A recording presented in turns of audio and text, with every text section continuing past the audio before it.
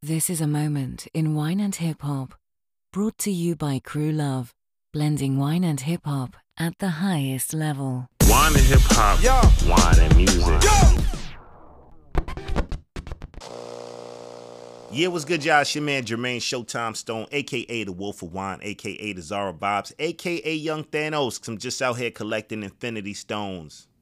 Y'all already know what it is. I'm in my hip hop bag. I live in a hip hop bag, but it's hip hop's 50th, so I'm really getting in my hip hop bag on this one. Today, I got one y'all ain't see coming.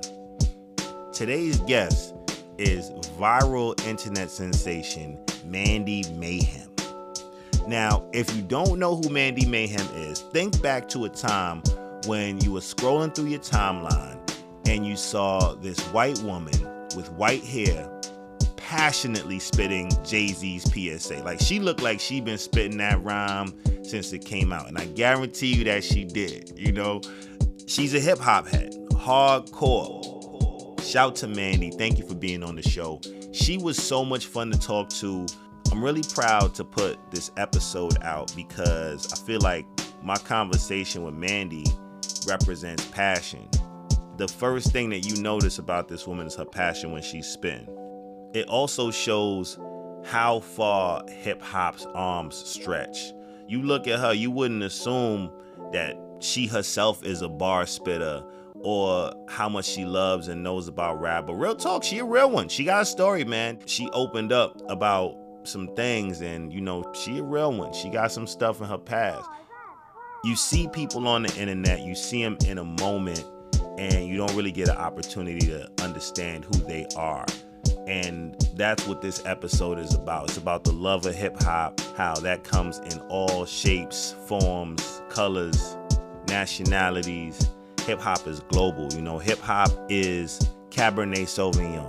Hip hop is that varietal that might have started in France, but is now planted all over the world and has become its own thing. Hip hop started in the Bronx, and now it's all over the world, and it's become its own thing in all different forms, from all different types of people.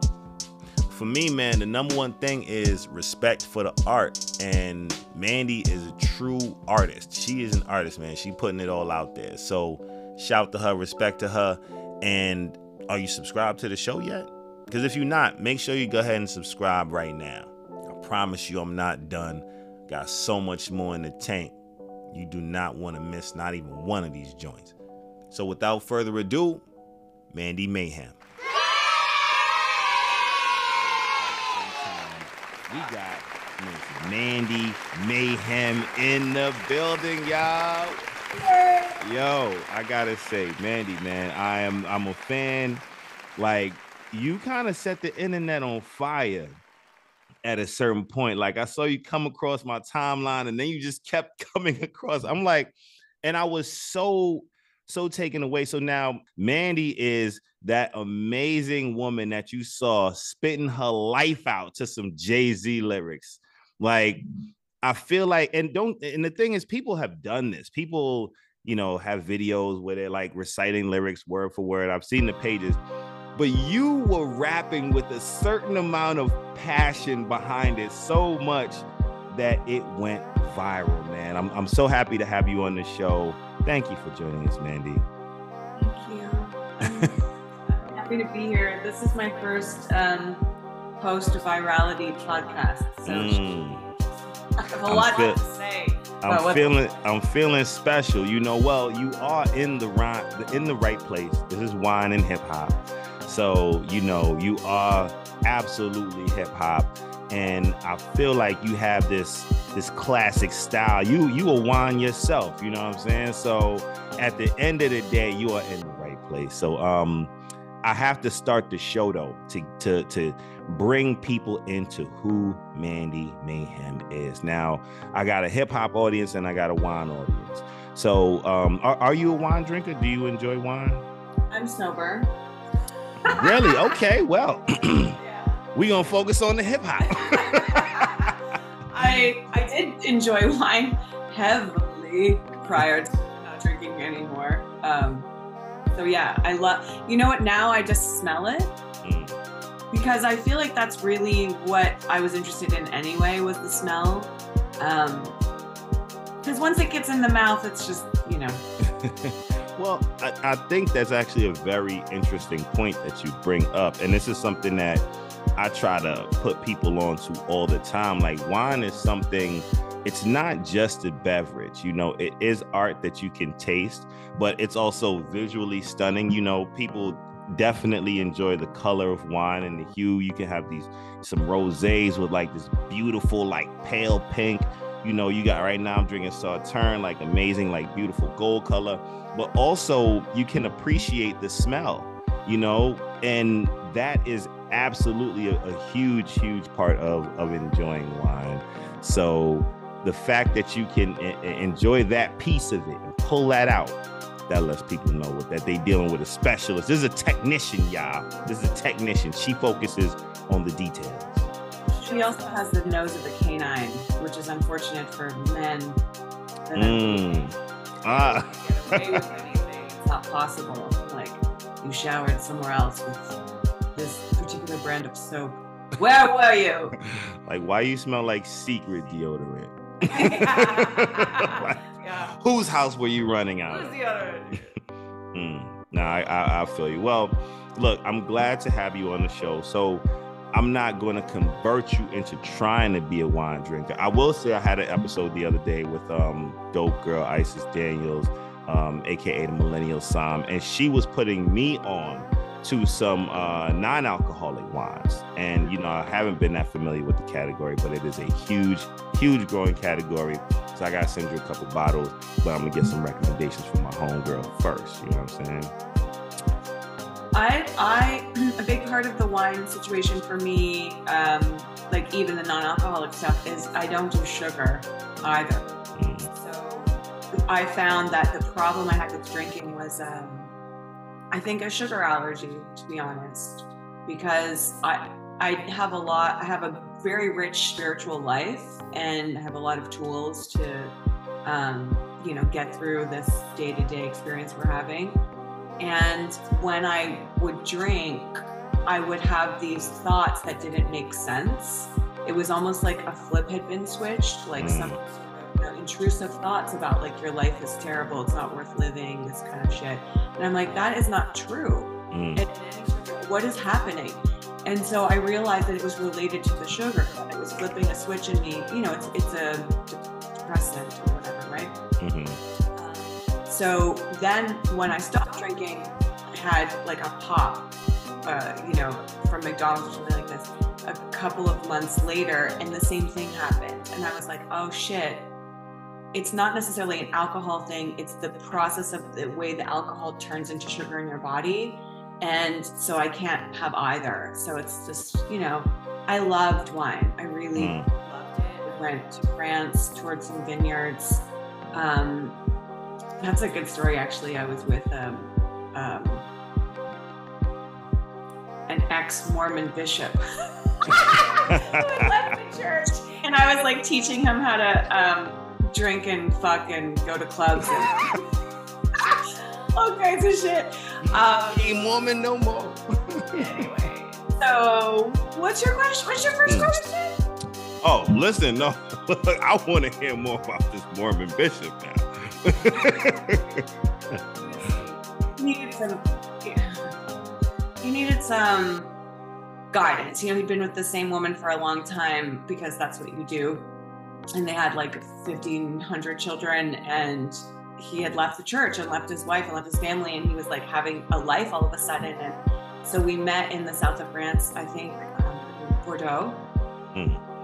And we drove from there to Monte Carlo. And he like had no game. He been out of the game for a little minute. I had to teach him all kinds of shit. I mean, he had enough game to get me to fucking France, so there's something. Right. I mean, that's a player move. You gotta, you know, date out the country. Like, yeah, let's jump on a flight. You got flued out. I got flued out. Yeah, exactly. So we met, and he was all like trying to be romantic and shit, and I was like, listen, we don't know each other like that. Let's just fuck. I'll teach you how to do that. it can be fun when there's no consequences, emotional consequences. Like he was like running baths and like candles. I was like, no. Not all that. Oh man. Well, damn. Well, it got you here. Eventually. So, how did this begin? Like, so you went viral with the Jay-Z verse, right? Yeah. Now, were you already rapping before that, or was this like, yo, I'm gonna jump online and spit some shit real quick? No. So there's two parts to that story. One is the viral component came from somebody screen recording a live broadcast I was doing on TikTok. So I would not have purposely taken that particular clip and shared it. There's a few reasons. One, I fucked up one of the lyrics, which is like so annoying. I can't even watch it. It makes me so mad. Like, he was born to dictate, not never dictate. Of course he fucking dictates. Of course I dictate. This is very upsetting to me. I never get along with that line wrong again. That was the passion, though. That was that passion. I'm sure Jay-Z messed that line up sometime. Oh, I've seen him mess shit up, so it's fine. He messed up Renegade when they did it on David Letterman. So every time I do that cover, I don't feel so bad because that first verse is really tricky. Eminem on that track. I didn't know this. Okay, back to the story. So I started going live on TikTok in November, and at that point, that was December, first week of December, that somebody screen recorded it and sent it to Twitter and everywhere. So I had been rapping like 3 or 4 nights a week for like 2, 3, 4 hours. On your lives or just? On my lives. And there, like one night I went for 5 hours. Just like somebody says a song and I'm like, oh yeah. And then I go down a rabbit hole of like, OPP and like jump around, like crisscross, like all kinds of shit. And then I'll get into the hard, album cuts and whatever. So at that particular moment, that was the highest the room had ever been. So there's a little like counter in the top corner, and it was at 7,000 or 8,000 or some shit and so I was kind of like discombobulated, but also that's my song. Like that's my song. I felt that. Yeah, that's my song. That's my joy. But I started rapping in the 80s, like just in the basement with my cousin. We would make up dance moves and like, or practice dance moves, more like the Running Man, Roger Rabbit. And the Roger Rabbit. Yeah. Forgot about that one. Yeah. And like learn the words. He was super into Big Daddy Kane, Redhead Kingpin, like, yeah. So I just loved hip hop from the time I was a kid. Like it felt so rebellious and angry and sexual and I was learning so much. Like, Chuck D said rap is the black scene, and 100% rap or hip hop. But it's like, I was like, fight the power. Like, I didn't know there was a power to fight, And then I was like, right. Oh, what is this? Like, I want to learn about this. So I've always loved hip hop. And then I started going to this party in Toronto called Hip Hop Karaoke, which started in New York. And there's also one in London, England. And the party in Toronto was a monthly jam. I think I maybe started going in like 2009. So every month I would learn a new song really well, because you can't now they have the karaoke tracks with the words, but back then they didn't. So they'd play like the B-side, because it was the B-side still. Everyone wasn't making instrumentals even. Exactly. So they play the B-side, and then you had to fucking know the words. Like, they'd have them on a piece of paper, but you can't read rap lyrics from a piece of paper. You look up and you're fucked. Like, you're never finding your spot again. Right. Although now I have an iPad beside me, and if I'm familiar enough with the song, I can generally find there's like spots I might get stuck or whatever. Or I just think there's always like a word or two that's like, oh yeah. And then it brings you right back onto that train. Yeah. Like somebody, I'm so upset about this because Anderson .Paak commented on it and like I was so sad he would laugh. He was like laughing at me because one of the videos I said, coin. Is it, what track is it? Coin, and it sounded like I said corn. And somebody's like, they get coin, not corn. I was like, shut up, fuck you. Like, you guys don't fucking know. I've been rapping for 3 hours at this point. I can't even talk. I'm just like, well, whatever. So I'm gonna fuck up some words. Get over it. It's funny. People don't really put that into context. You wouldn't, it's so hard. Because, like, that's the thing about going viral. It's like one moment in your life becomes the moment that everybody knows you for. That could have been just like one moment. You could have just been bugging out, but now that's who you are. Oh my God. Yeah. I'm getting recognized in like grocery stores and shit. And the first day that it, like right after it went viral, I was in the grocery store and I walked around the corner and this guy laughed in my face. It wasn't even like, oh, cool. It was like, dude. Wow. And then I got kind of freaked out. I was like, what am I buying? Is he going to take a picture of me? Of what am I buying? Cucumbers and condoms? Ugh. So what has the response been like overall? Like, you know, now, so you got the video, it's going everywhere. What was your initial thoughts when you realized, holy shit, this was blowing up? Initially, it was really discombobulating. Like, I've been in the entertainment industry for a long time. I have a TV show, I've got 2 TV shows that I wrote about hip hop. I've been performing. I have 2 albums. Like, after Hip Hop Karaoke, I won all these championships, and like I've been in. And I write. I have a degree in literature and like poet. This is not playtime. Like, you've been at this. This wasn't, you wasn't jumping on a wave. You weren't doing that to go viral. It's just kind of what happened. I've been training as an actor for 10 years, writing my whole life, developing the crafts, all of these crafts, working very hard, and nothing was working.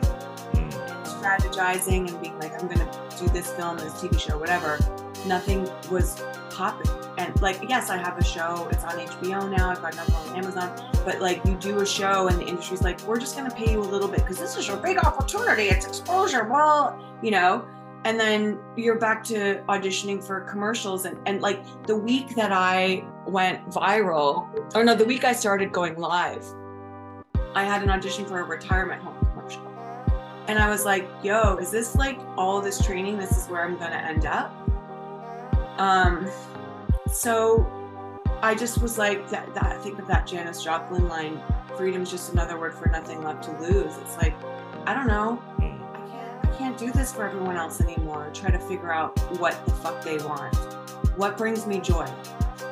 Music, interacting with people, being completely a complete lunatic, just laughing at the cosmic joke, like playing, you know? And so it was like, oh my God, I'm in my element. There's nobody telling me what to do, giving me direction, making me read a bullshit script that they didn't even put enough time in to check like the type, like fuck off, you know? So it's just, the medium is a really incredible space for this like performance art. And that's what I feel like I'm doing. And the medium is the medium is the director. You know, I've never experienced, you know, imagine doing a show and you can hear what everyone's thinking in every second. There are comments scrolling the screen the whole fucking time, telling me exactly what they're feeling. So when it went viral, what was really interesting, first of all, I'm viral again right now. This is you viral as shit. It's You going lit. crazy. You're legitimately lit. It's past viral. You lit. That's what you are. Is that the technical definition? Technically, after viral twice, you lit. Like, all right, second This is time my she third, lit now. yeah. Now third time, like this is what you do. Right, You know, yeah, so. Yeah. But yes, I'm sorry, I cut you off. No, I'm excited to have that definition. No, excuse me, I'm not fucking lit. Please. So what was so crazy about it was like my art was pulled from me and taken, somebody else took ownership of it. To the point where they're putting fucking watermarks on my content. Right? That's not yours. That's great. Oh, and then I'm like, this must be what it feels like to be a black person and have your everything stolen from you. Like, like, oh wait, wait. do I get a piece of that? Do I get any say in how this is cut or looks? Let me think about this for a minute. Know it well. My agent sent me a message, my acting agent, when it went viral.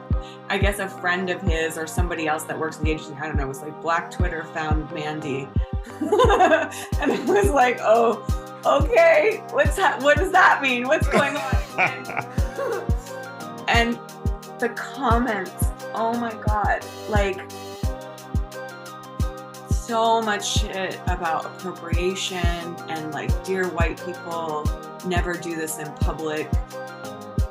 Like I cried. It makes me emotional right now. I cried for like a week. Like, you know, I'm not gonna out victim black people here. Like, that's not what this is about. But I was like, oh shit, there's a lot of pain here. This is, you know, so this woman reached out to me, a woman named Michelle Hollinger reached out to me and said, you are authentic allyship. This is what I'm talking about in my book.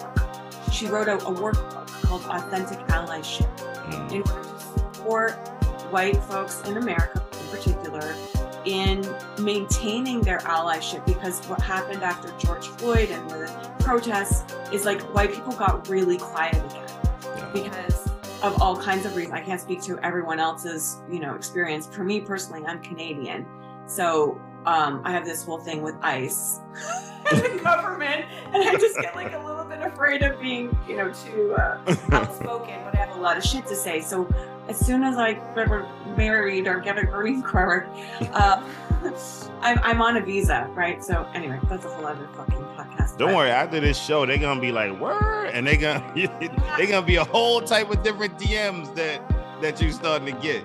Yeah. Oh god. So anyway, she reached out to me and was like, this is what this is. And she was so gracious to have a call with me and like help me talk through some of this stuff. And, you know, in her wisdom said, nothing will trigger you if you don't have unresolved issues around it. So what is it that they're saying that feels true to you? And like, this is not the first time someone has said to me, get out of this music. This is not for you. And, you know, because I have an album and all this, whatever.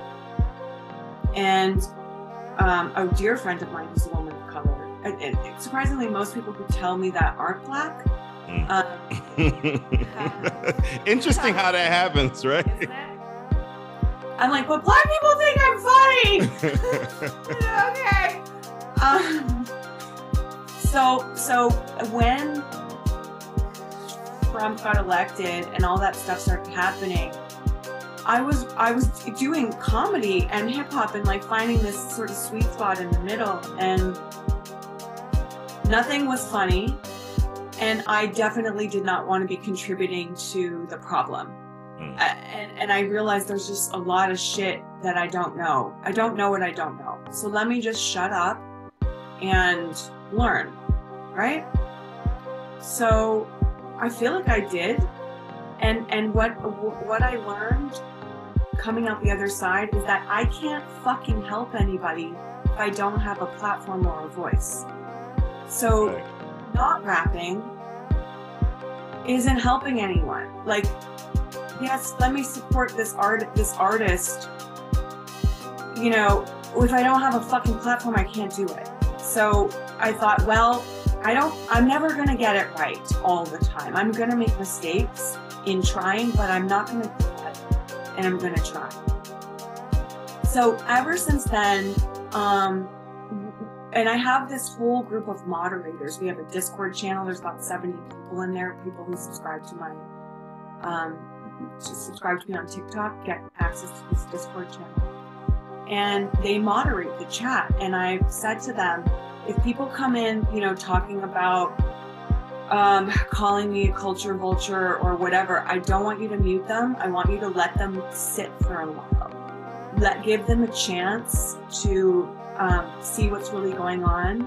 Because when you have your whole life, people have been throwing rocks at you, everything's gonna look like a rock when you first see it. And some people will do the research and some people won't, but I have to give them space. If we just react with like, fuck off, like I study A Course in Miracles, and there's this lesson in the course that's like, or maybe it's just a line text, but it says, would you rather be right or happy? So when I engage with these conversations, like when I'm arguing in my head, I'm in ego. I'm trying to be right. And I just, so that in the course you say, I'm willing to see this different. And then you just let it go and open up to different opportunities or different ideas. And what keeps coming back to me is like that thing about the stones. Holding space for people to change their minds is really powerful. But you have to be okay with what you're doing in order to hold that space for someone to change their mind. Because if there's doubt in me, you know, then that's when I'm going to get triggered. And there's all kinds of things that trigger me. Like sometimes it depends on where I'm at in my cycle. If it's like after ovulation, things upset me more. If it's before ovulation, I'm like, hey, bring it on, motherfucker. It's so fucking hot and smart and fucking, you know, whatever. I mean, that's a very, that's a real G approach to it. And I like that, you know, you're also like connecting with other people and making sure that you utilize this as allyship. You know, when I think about culture vulture, the thing is, hip hop is absolutely a product of Black culture, but it doesn't mean that you have to be Black to make hip hop or appreciate it or even be a part of the culture. Every culture starts somewhere. You can genuinely be a part of hip hop culture. As you said, you've been rapping since you were growing up. Like right there, boom, you already got more hip hop bones than a couple people that I know. But you know, not just that, it's also about being a culture vulture is someone who benefits from the culture and doesn't put anything back in, you know. And I appreciate that you're listening and you're looking at the fact that you can use this platform to do better. And that's what it is about. It's about contributing back into the culture. And it's an ecosystem. That's how it works. You know, it's a community. That's how community works. We all have a role. And I love that you've identified your role and also like linking up with the right people to do it the right way, you know. But I think it's very cool that that's not something that you try to highlight or say like, hey, look, see, I got Black friends. Like, you're not doing that, right? So it's almost like you let your actions speak for you. Now, we talked about the fact that this is your first podcast, the interview since going viral. So now here's a great stage to actually say something to those people that might come out and say you're a culture vulture. Like these people in front of you, if they were in front of you right now, what would you like to say to them? I don't think it's about what I have to say. I think when somebody is lashing out in that way, again, from A Course in Miracles, everything is either love or a call for love. So when someone's lashing out, they're in pain. I'm not in pain. If that person's lashing out, I want to know why do you feel that way? Tell me more about this. How is it hurting you? It's not about what I think. It's not about me. This conversation is so much bigger than me, but I'm willing to have it. I'm willing to hear and hold space for it. I have no answers. I love it. Yeah. That's real. So onto that, as an avid lifelong hip hop lover, Yeah. you know I gotta ask, who is your top 5? I had to. I'm gonna assume Jay-Z's in there because like that was from the bottom of your gut. You were spitting those bars. I know, it's almost like some of the comments have been quite memorable. Like, she spit that shit like she lived it. I was like, I did though. I did live it. My dad was a drug dealer, P.S. So, yeah. Okay, now we getting into the shit. Yeah, you're going to have to get Your me dad drunk. was the plug? Yeah, he was into a lot of stuff. Don't say what gang. He was a motorcycle gang guy. He was hanging out with the mafia. I went to like the mafia kids' Don's birthday parties and shit. Bobbing for apples with the Don's daughter. Ooh, that's a good rhyme. Ooh. Anyway, he wasn't a big kingpin or anything like that, but you know. He was in the game. He was a player. So I get it. Like this element, I'm just stalling so I don't have to do my top 5. This element, I don't shout out anyone unless they fucking pay me. Yo. We could make it like multiple choice. Like, all right, so we can fill the slots in. Yeah, I mean, it changes. You know, it changes. Of course. Okay, Jay. Mine changes like monthly, so don't feel obligated here. Jay. Lauryn Hill.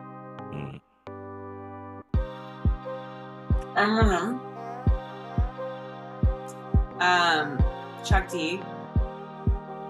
I have reasons behind all of these too. Oh, we're gonna get into the reasons. I'm picking which artist I'd love to hear you like go in on. Yeah. So you got one more. So I mean, I wish people were like top 5 voice, top 5 lyrics, top 5, you know, storytelling, top 5. Like that's how I would like to approach this. But well, I think that's definitely a great approach. I'm on my Drake shit again, okay? I'm just gonna fucking say it. It's okay. You know, I feel like saying that in these days, when you speak in a certain hip hop crowds, like saying that you a Drake fan is like saying that you eat McDonald's. You know what I'm saying? Like, I'm just on my Drake shit right now. It's like, yo, I think I can honestly say I feel like Drake is I think he's the best out, man. He could do every fucking thing. He could do everything. This dude can give you Jamaican music. That's because he's from Toronto. Hello. He can do the British shit.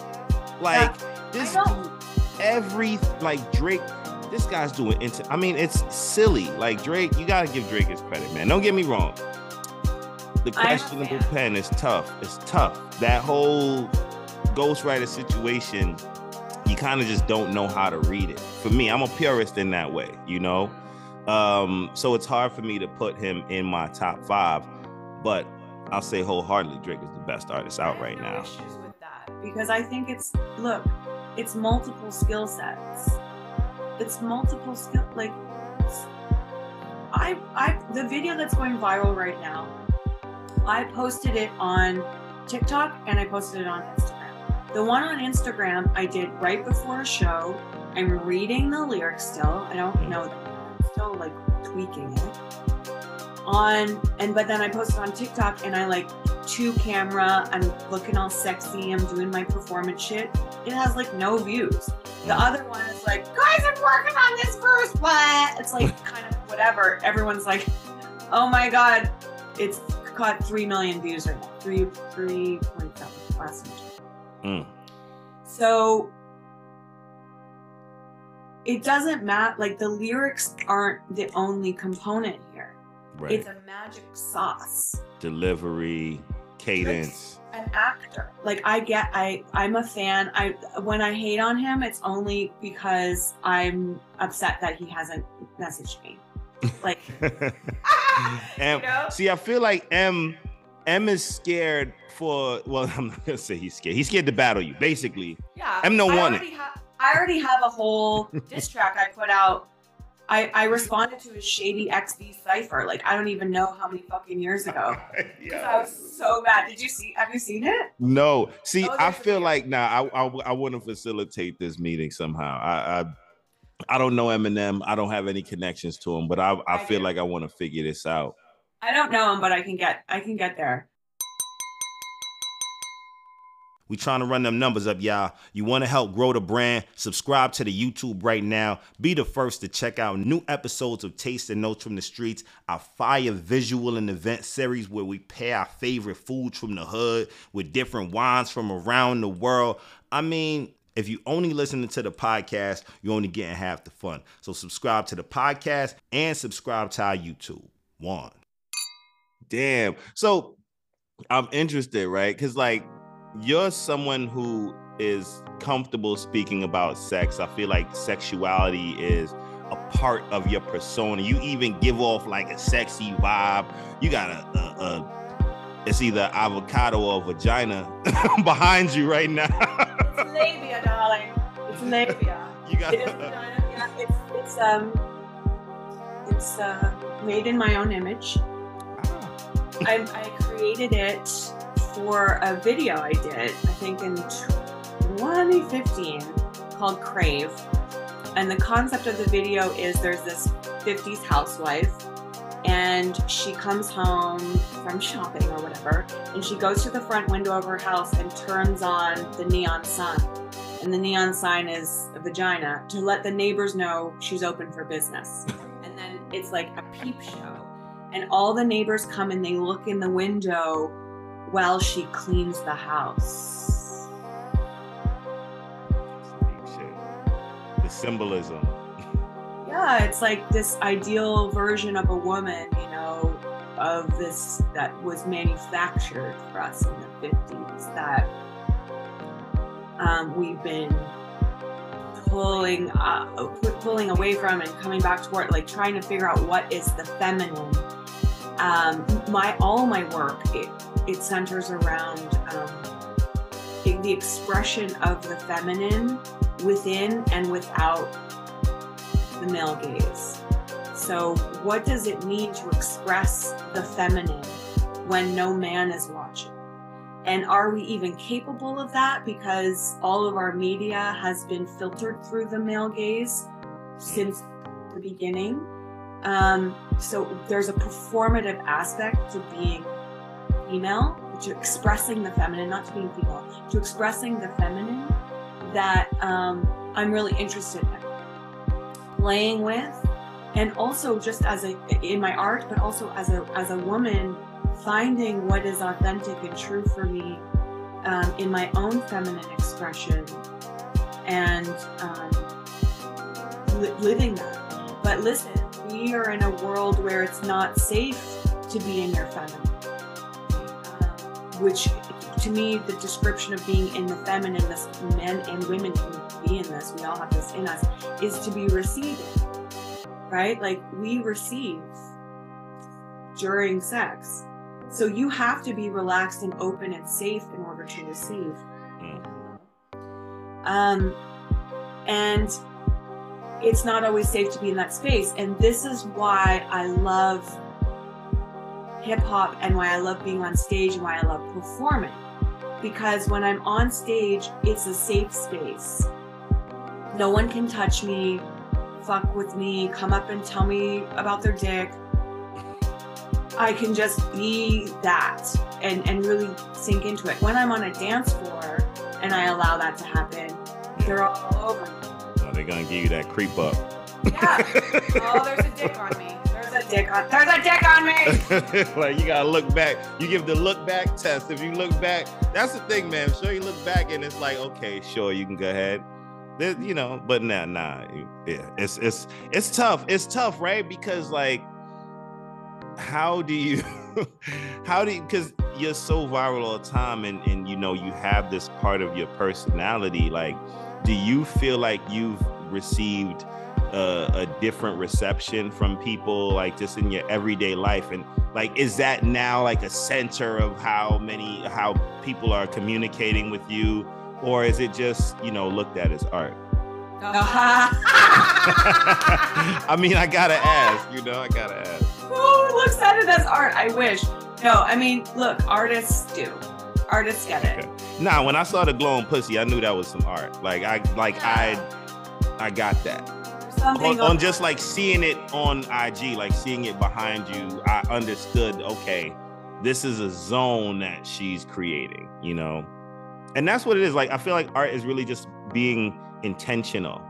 It's about, communicating an expression, and, whatever that is, it's about the details and showing that you're intentional about what you're looking to communicate. That's a really interesting perspective. I think when multiple minds around this, in the specific is the universal.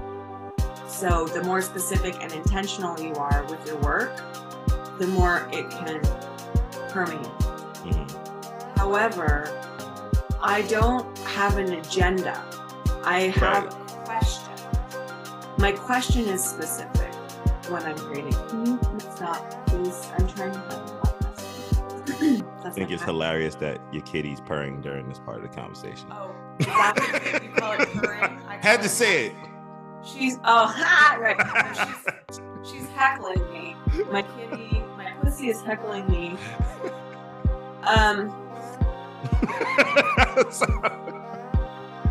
She doesn't let me take myself too seriously.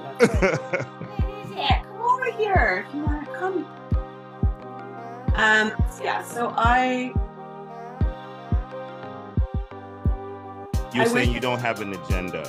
I don't have an agenda. I have a question I'm asking.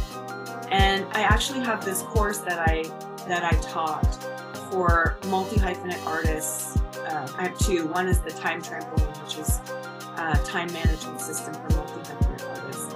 And the other one is helping artists build a business plan for their film and TV projects. Oh, we gotta talk. Yeah. So I'm trying to make movies. Are you? I'd love to. That's another conversation. Yeah. Well, I know about that. So the first thing that we do before we build our business plan is like, why? Why do you want to make this movie? Because you think you have to do this thing because it's the thing that, not even the thing that everyone else does, it's the thing that people are responding to. Mm-hmm. So as opposed to, what is the question that you're asking?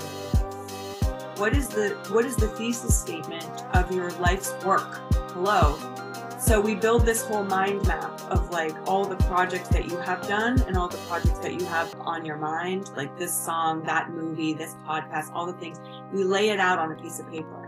And we put in like all the hats you wear in your life. I'm a mother, I'm a lover, I'm a musician, I'm a writer, I'm all over. And then you start looking at like, what's the through line here? Like my identity versus these things that I'm creating. And you start to see what question was I asking in this project and that project until you like come up with an overarching question. And for me, it's that thing that I said about the female the expression of the hyper feminine in a hyper masculine environment is what I explore. I was a choreographer for competitive cheerleading for 10 years. I had an international cheerleading company. I manufactured goods in China for the world. I ran camps all over the world. I trained like Olympic level athletes. I did that for 10 years before I even got into acting. I started all this stuff at 35, acting and music. Wow. So that we talk about a life thesis. Hyper feminine expression in a hyper masculine environment is cheerleading. It's also hip hop. Also, the reason wait till you see me live. You guys don't even know. Like, my crowd control skills are next level because I was a cheerleader for so long. Talk your shit, Mandy. Talk your shit. No! Cheerleading and hip hop are the same thing. I am yelling rhyming words at drunk people. Getting them hyped up. Look, Jay-Z knows sports and hip hop is the same thing. He's got all his hand signals and like fucking chants and like crowd response. It's the same thing. It's the same thing. That is true. Damn. So I want to talk about the music, like, because you're freestyling so often, like freestyle off the dome. No, not off the dome. Not off the dome. It looks so off. I've seen like, you know, a lot of risks, but it feels like you kind of go off the cuff sometimes. I go off the rails. I do freestyle sometimes in my lives. Yes, I freestyle. The last live I did, I had a really good run. Like it went for a little while. I'm scared to go look at it because I like in my head it was good, you know, but I feel like I was just rhyming can, Sam, man. Like I don't think I was at my full capacity. But when I write, like I have this poem called Change the Sheets that people really love. It's a spoken word piece. And the Eminem response, it's stream of consciousness. Like I could freestyle. It's just, you know, I have to get through the ego. It's coming. It's coming. Yeah. So, and most of the shit I've written, like, except that A Milli freestyle. That was the second one that went viral. Oh, yeah, I remember that one. that one, that's the one Chris Brown shared.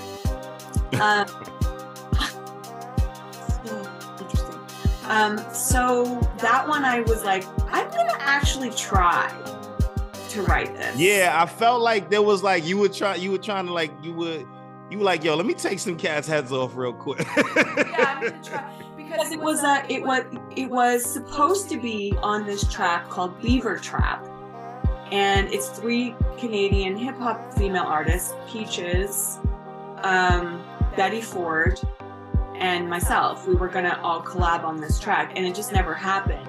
But I was like, oh shit, Peaches is gonna be on this track. I gotta show up. I can't just fucking write my verse and be like, yeah, it's fine. I have to like just let myself like make bad art sometimes and like make this, you know, like that's how I usually talk myself into not like revising anything. So I showed up for that one, and I feel like it's a really clear, like that's really clearly my style. It's kind of abstract. It's because I've studied poetry. I love poems. I love like when a word can have multiple meanings. And to the thing we were talking about a couple minutes ago about being specific and having an agenda, I want to invite the audience in. I don't want to tell them what to think. And this is a part of my acting training as well. When you tell an audience what you're feeling, it's called schmacting. And I don't want to do that. I don't want to schmacting over here. I don't want to indicate. I want it to be like, I'm discovering things, and I want you to discover them at the same time I do. So that is the discipline of the art form of performance, is to be able to not to make it look like it's the first time every time, but for you to experience it every time. You can feel when somebody's shut off because they've been performing this song for 20 years and they're fucking over it. Yeah. But when you open up the channel and be like, I'm here to experience and enjoy at the same time, then that makes space for the divine to come in and give you, like, there's always something new to discover. Yeah. You know, oh, I have a new wrinkle on my hand. I can discover that while I'm doing a poem I've done 30 times and be like, have this whole experience of what it means to age, even though the poem is about how hot I am. It gives this like dimension, you know? Right. Gives a different element to it. Nah, that is dope, man. So like with you writing, with the albums, with the music, like what do you want to, what type of artist do you want to be? You know, you mentioned like, okay, you know, you on this track, you knew you had to show up, right? to compare that to like a Nas, for example, right? Like Nas is one of those artists. He gets on that track, he's trying to take J. Cole. When they get on the track, they're trying to take people's heads off, right? However, you also have certain artists like, artists that are specifically focused on vibes. Like for you, what kind of artist do you want to be? Like super lyrical? Is it about just making a great song overall? What kind of artist do you feel you are? Two things to answer that. When I was putting on my lipstick before this podcast, I was like, this is the difference between making shit happen or becoming famous or whatever the fuck is going on with me in your 20s and in your 40s. I'm putting on red lipstick because it's already my signature. I know who I am, and I'm a woman who has worn red lipstick since I was in my 20s. It's not an idea, oh, I'm going to be classic Hollywood and that's my thing. I don't want to do that anymore. I don't want to manufacture a thing. As soon as I start thinking about the log line behind what Mandy is as an artist, I lose the discovery. So that's A. Two, I think what I am that's not going away, that I have been my entire life, is that you just don't know what's going to come next, because I don't know what's going to come next. So you can be watching me do a track that I've done, a freestyle or whatever that I've done for 5 years, and I'm bored of this. Let's discover something else, and then a new character comes in, or like I've done Lose Yourself crying through the Renegade makes me cry all the time. So, and sometimes I'm just like, fuck everyone. Sometimes I'm like, I'm going to take Renegade and I'm going to make it hypersexual and see what that is like. So the answer to that is just I want to be discovering, and I want everyone to be discovering with me. A human being is not the same for 40 years, not even for 4 minutes, but we don't allow ourselves to explore and indulge. And I think that like the medium is catching up with me finally. And TikTok wants a new piece of information every 3 seconds. I'm like going to producers and I'm having a hard time finding beats, because I'm like, I want a song that changes every 15 seconds. It's like, oh shit, and other artists have done this. Like I remember Justin Timberlake did it.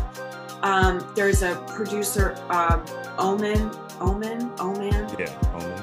Yeah, he and I have been talking for a while. We met on Clubhouse before any of this shit happened. He did a few joints. Beyonce and Drake track, You're Mine. I just want to say you're mine, you're mine. You're mine, you're mine.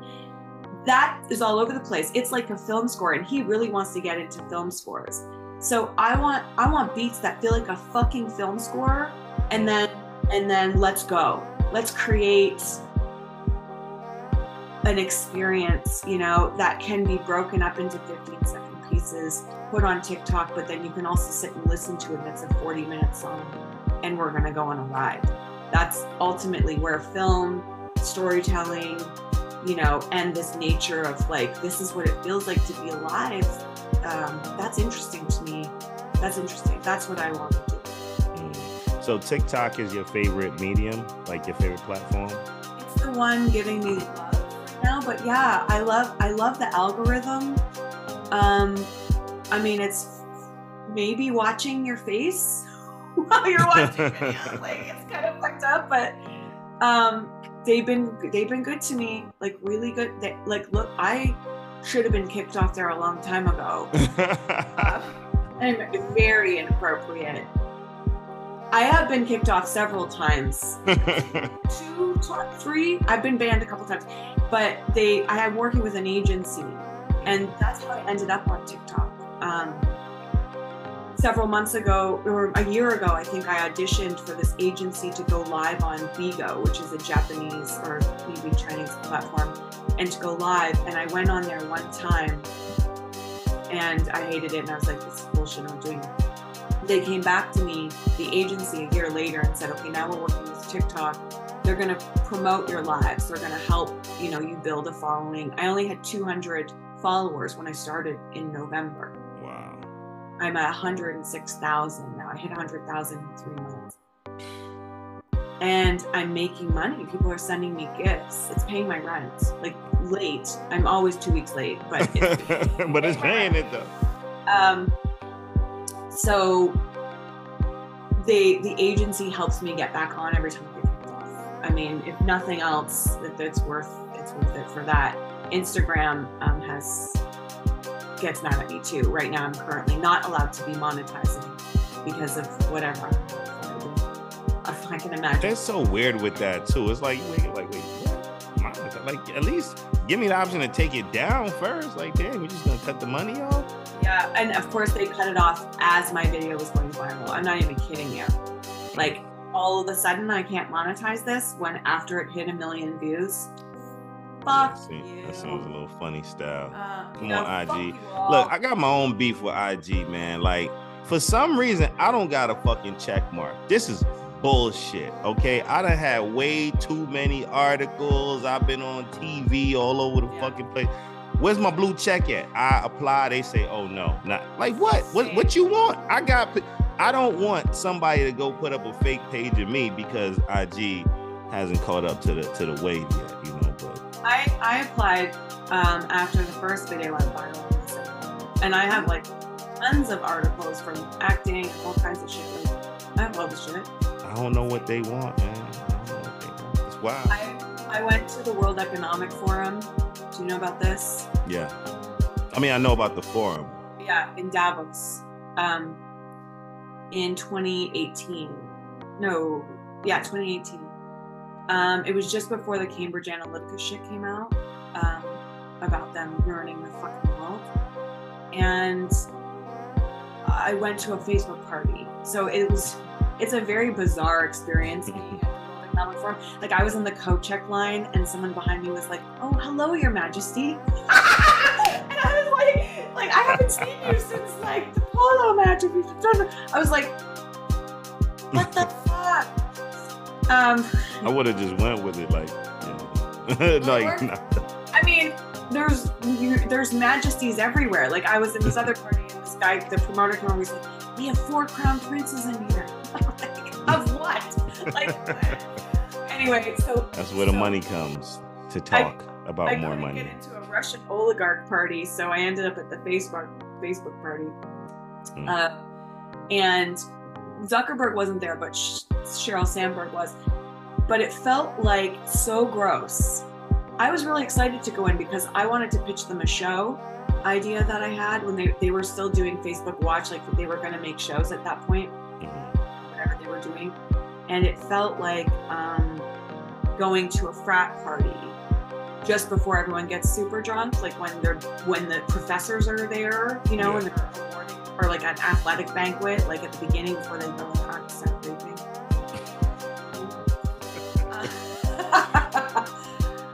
I'm going to get murdered for everything I'm saying. Yo, we've seen a lot of Law and Order SVU, you know what I'm saying? I know. That's how every Law and Order SVU episode starts. Funny because it's true. Oh gosh. No, I mean, I think that you're doing amazing things. So let me know who's on the album. Like, you got the budget you want. You got a $1 billion budget. Who's on the album? Who's spitting? Who's producing? Megan. Nikki. She can have the whole song. I don't even need to be in it. Just want to be in the studio when it's I'll just watch. I'll go like in the background. Madonna. Queen Latifah. I want to say Lauren, but I feel like she's not gonna like me. I'm kind of scared. Was it the Eminem line? Was it the, I'm dumb enough to ask for a date with Lauryn Hill? was it the Eminem line that made you feel that way? I saw her on the street one time in Manhattan, and she was fighting with some dude, like, just, like about to get in her car, just fucking telling, and whatever, man. I'll be whoever she wants me to be. If she wants me to start rapping, that's fine. I'll stop. So what producers on now? Producers, Jamie with the Fudge Monk, Dilla, I'm resurrecting him. Like, yo, send me some old Dilla beats, the ones he ain't sent out. Yeah. I mean, there's so many. Seriously, his catalog is ridiculous. Every time I find like this new joint, I'm like, yo, how? Yeah. Like, where were they? When I first started doing my lives, I would just like play Dilla beats in the background and just like I would like do other verses on. I don't know if you've seen me do this, but I like to mix shit up. Like, I've been taking Herbie Hancock and doing like Jay-Z. I did the takeover. I did the takeover over Nas. Over New York City. Oh, that's so hard. It's so good. That's an interesting mix. I gotta check that out. So this is dope. I feel like you, based on the type of music that you enjoyed, especially with that 15-second thing, Madlib's the guy that can do that and like make it work. Or Timbaland. I feel like Timbaland is also a genius in that way and doing the blend. Like, Tim was really one of those first producers that was switching the whole beat. Like, now it's like a thing. Like, artists is having like 2 beats a song. Timbaland was really one of those first producers doing that. He did that JT track. Yep. That's the one where I was like, oh my God, I want all music to be like this. See, I still got that musical. Yeah, I could A&R your shit for you, Yeah. I don't like people telling me what to do though, so I'm just kidding. No. That's the other problem with being in your 40s. It's like, I can't be like, oh really? I think that's a good idea. Don't fucking tell me how the world works. I know how the world works. Shut up.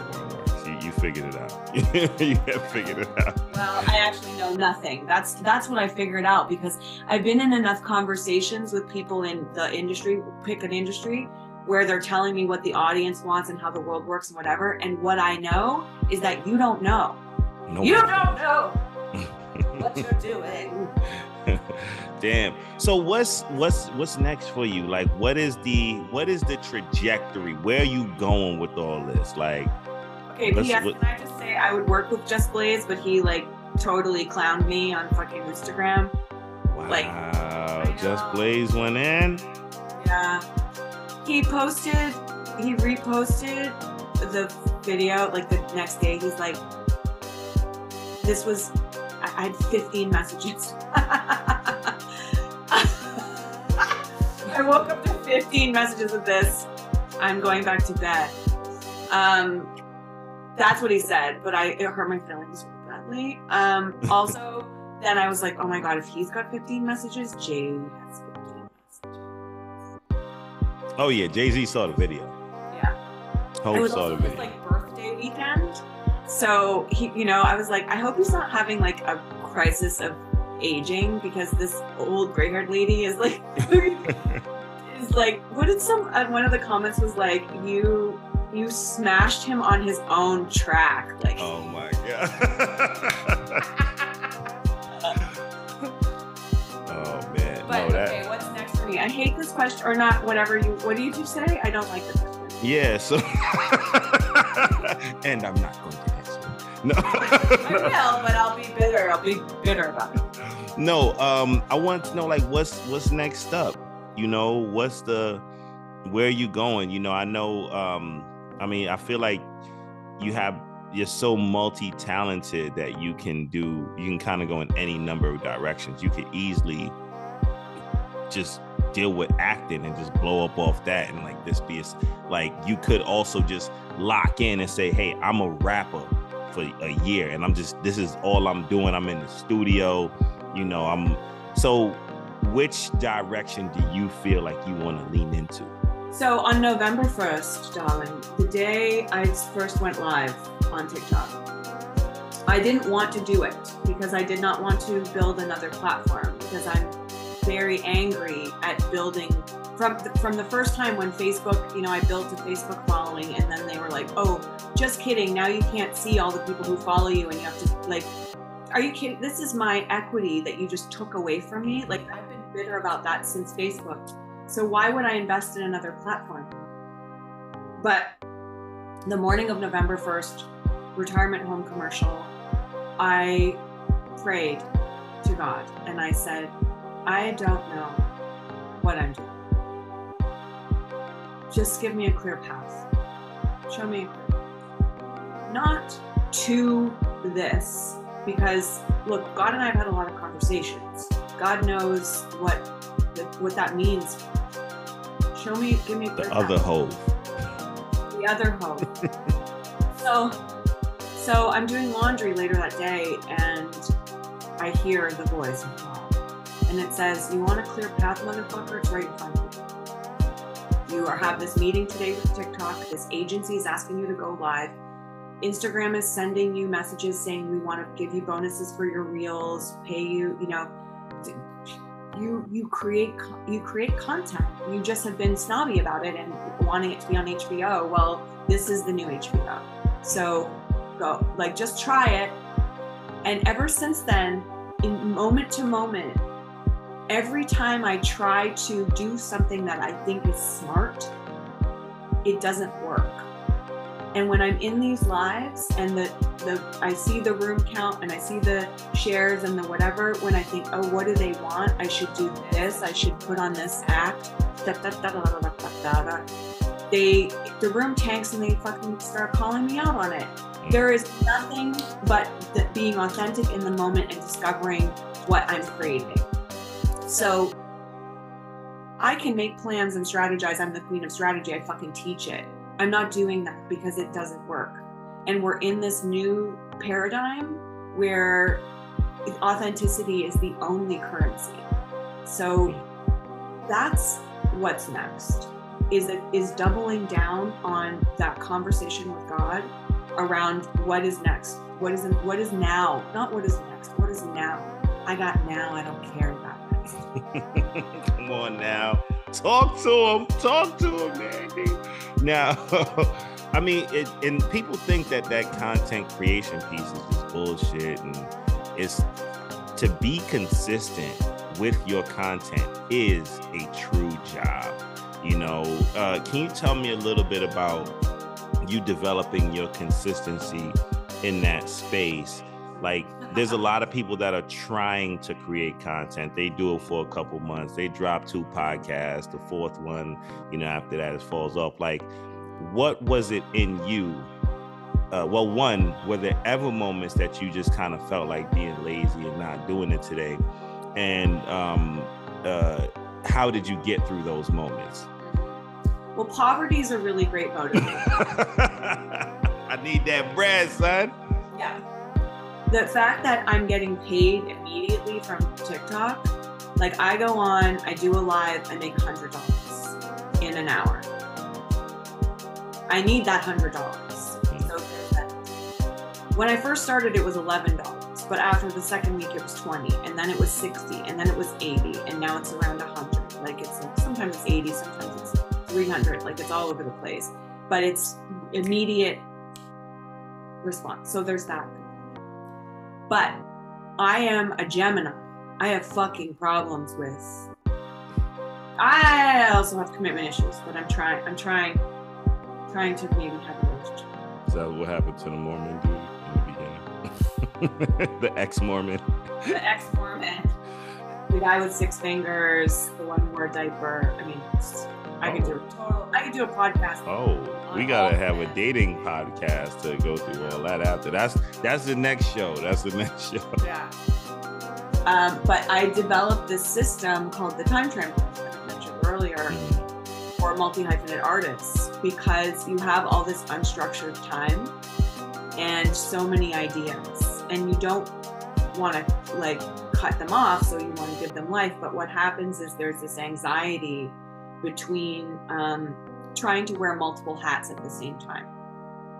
So I sit down to write and I'm thinking, but commercial acting is where I'm making my money. I should be sending, photos to fucking casting directors or doing submissions. I can't indulge in writing a poem right now. So the actual art forms start competing with each other. Or I sit down to make music and I'm thinking about the strategy of how to release it. Or I just made this song, it's a scratch version. Let me send it to the A&R guy at Universal that I met at a party. Universal's not even a fucking record label, I don't know. That I met at a party and just totally like cut my legs off. This is still in the gestational phase, but I'm gonna fuck it up by like thinking I need to be a smart producer. No, you need to make art. So I had to build I had to build temples around my creative time to protect myself from myself. So right now I'm wearing this hat and then I will transition into the next hat. And it teaches you how to block out chunks of time to make space, not only for the art that you're making money off of, but the art that makes no sense, like doing collages or painting or trying sculpture. Like another thing that artists do when you have multiple talents is you think that because you can write a script really well, you spent 20 years learning that you should be able to just show up and act, and not have to spend 10 years acting. Yeah, there's transferable skills, but you still need to develop that craft. And we don't give ourselves the space to be a beginner when we're an expert in an area, which I think is why it's hard sometimes for people in midlife to start a new career, because they think that they should be at the same level. They don't let themselves fall back and become a beginner. It's actually a whole brain thing. It's a different part of the brain, which I won't get into now. So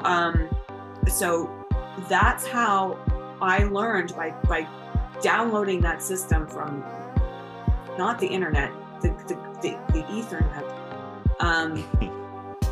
and using it to help myself to actually fucking get something done. And then I started sharing it with my friends because they all struggle with the same thing. There's so many talented people that I know that are fucking geniuses that struggle with this, and it is a game changer. Like all of them have had significant improvement in their lives. Not just their art, but their relationships, because they're not thinking about money when they're trying to have dinner with their family. It's family time, because they know that they're going to think about money on Friday mornings from 9 until 12. You can lock in on thinking about money, and your brain will be fresher. Yeah. Rest is important. It's important to like really kind of create those, as you mentioned, like those bubbles. You got to protect your time in specific things. You could be a master of all, a jack of all trades and a master of none. That was jackass. You don't want to do that, man. No, that is. I gotta say that's pretty ill, man. Like I was sitting here, so it's wine and hip hop. I'm sitting here, and I told you I was gonna compare you to a wine. So I'm sitting, I'm thinking about our conversation. A lot of times, if it's not a hip hop artist, I specifically think about if it's not a hip hop artist, a lot of people know it's like, what hip hop artist do you relate to? For me, I'm getting Lil Kim vibes. I get Lil Kim vibes from you, like all day. And we'll go into the why with when I tell you a wine that I think that you embody. But to me, you are a port wine. You're a bottle of port, vintage port as well, right? So with port is a fortified wine, meaning that the distillation process is actually stopped and they throw brandy in there, or like a neutral spirit. But port is cool because although the region has rules, it also doesn't have rules. Whereas like they can throw, like in Burgundy, for example, all of the red grapes are either going to be mostly Pinot Noir, but some Gamay. You know, all the white grapes are going to be mostly Chardonnay, but some Aligote. So the entire region of Burgundy only uses 4 varietals. But with port wines, they use a bunch of shit. You know, the rules are that there are no rules about what they can put in there. You know? So I think I can see with you, it is art. There is a structure to it, what you're inviting people in. But your only rule is that there are no rules. and there are like certain rules, like for example, they don't produce a vintage every single year. Like all of the growers in the region, they have to agree like this was a good enough year to put out a vintage. So that's why you don't see like a year on every single bottle of port. But when they do a vintage, it's fucking slamming. So it's not like you going in and trying to write a fucking hip hop quotable every verse. But when you decide I'm gonna sit down and put my Barras hat on, you gonna give them what you gave them on that Millie beat, you know? Yeah. So to me, you are the port wine of hip hop all day. And you hard as fuck. You know what I'm saying? Like that's the thing. It'll get up on you. Gonna feel some port. You gonna feel it. You will feel it. So that's so beautiful. That is so beautiful and accurate. Because my life growing up with my dad was, you have one rule: don't lie. Give me the gangster face. Don't lie and don't snitch. Don't snitch. Yeah, that was subtextually. But don't lie. You know, so the rule is there are no rules except you have to tell the truth. That is my everything. It's what is truth. Honesty. Like I think I'm so in your joints, do you like go into details about your life? You know, like how nowadays a lot of rappers, they almost like snitching on themselves. Like, yo, yeah. I robbed the store with my man Tony, and you know, we came back to the house. This was just the other day. My gun is actually still warm. I'm in the booth right now. ODB showing up at a fucking show after he broke out of prison. Because the thing is, like, at the end of the day, you a real one. Like, you saw some shit. So, you know, probably more than some of these rappers. That's the interesting thing. But you also have such an interesting perspective. Like, do you throw like life details in there and like really go into it? Yeah, it comes out more in spoken word, I would say, than it does. The beat does something to it. But there's a spoken word piece that I wrote that I'm still learning. That seemed to go well with Lucifer. That beat. About it, you know, being never too late. I think the opening lines are, I'm in the middle of a legitimate midlife crisis. It started 20 years ago though, so I'm not precious about it. But it talks about, you know, that I had this experience in the summertime, which also was a catalyst for what's happening now, where I had a surgery. See my neck. That was a surgery. I had a cyst in my neck that was a birth defect that only shows up in children, and for some reason showed up in me. So they're like, oh, this might be cancer. You a child at heart. I know. Also, my wisdom teeth broke in at the same time. So I was like, I'm fucking Benjamin. You growing up. I am. Finally. Yeah, I got my teeth. But it was really scary, you know, and I had cervical cancer 12 years ago, 13 years ago. So they were like, I thought, oh, it's back. And my father passed from cancer, and his started in his skin and then went to his parotid gland, which is right near here. Wow. I was like, oh, what the fuck? And I have a dear friend, Evangeline, and we had been talking about this throat chakra and why is this happening around my throat? What is it with my voice that I'm not doing? You know, my body was literally like, you have to fucking use your voice.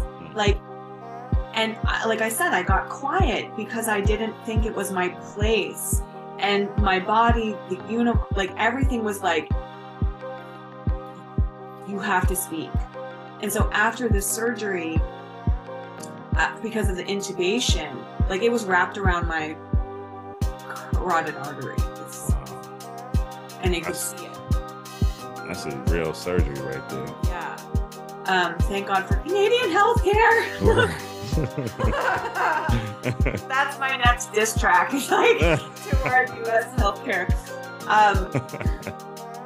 But this spoken word piece is about that. Like, tried to slit my throat like some Ursula shit because I wasn't using my voice. Years of screaming with indifference. You know, you're not going to use it. This is what it's really going to feel like to not use it. It just So yes, I have a lot to say, but it comes out because when I get into that space, when I'm not clowning, it comes out in like this like free flow. You know, I'm a East Coast girl. It's like Big Daddy Kane is like that's my benchmark in terms of like switching. The flow is constantly changing. He was doing what I want the beat to do with his rhyme structure. And Jay-Z, to me, like I usually either have Kane or Jay-Z in my top 5. I should probably just make Kane number 5 because Kane's 5. But to me they're so similar. Like you can definitely see where Jay-Z was inspired by Big Daddy Kane. Definitely. Yeah. I mean, come on. Kane doesn't get enough fucking respect. Yeah, Kane can still rap. Yeah. He's like still nice, like right now. He said this, and he's a big wine fan. He actually said this dope line that maybe 99% of his fans aren't gonna get. He said some shit like, I'm the Screaming Eagle, not the Second Flight. And Screaming Eagle is a really expensive California Cabernet.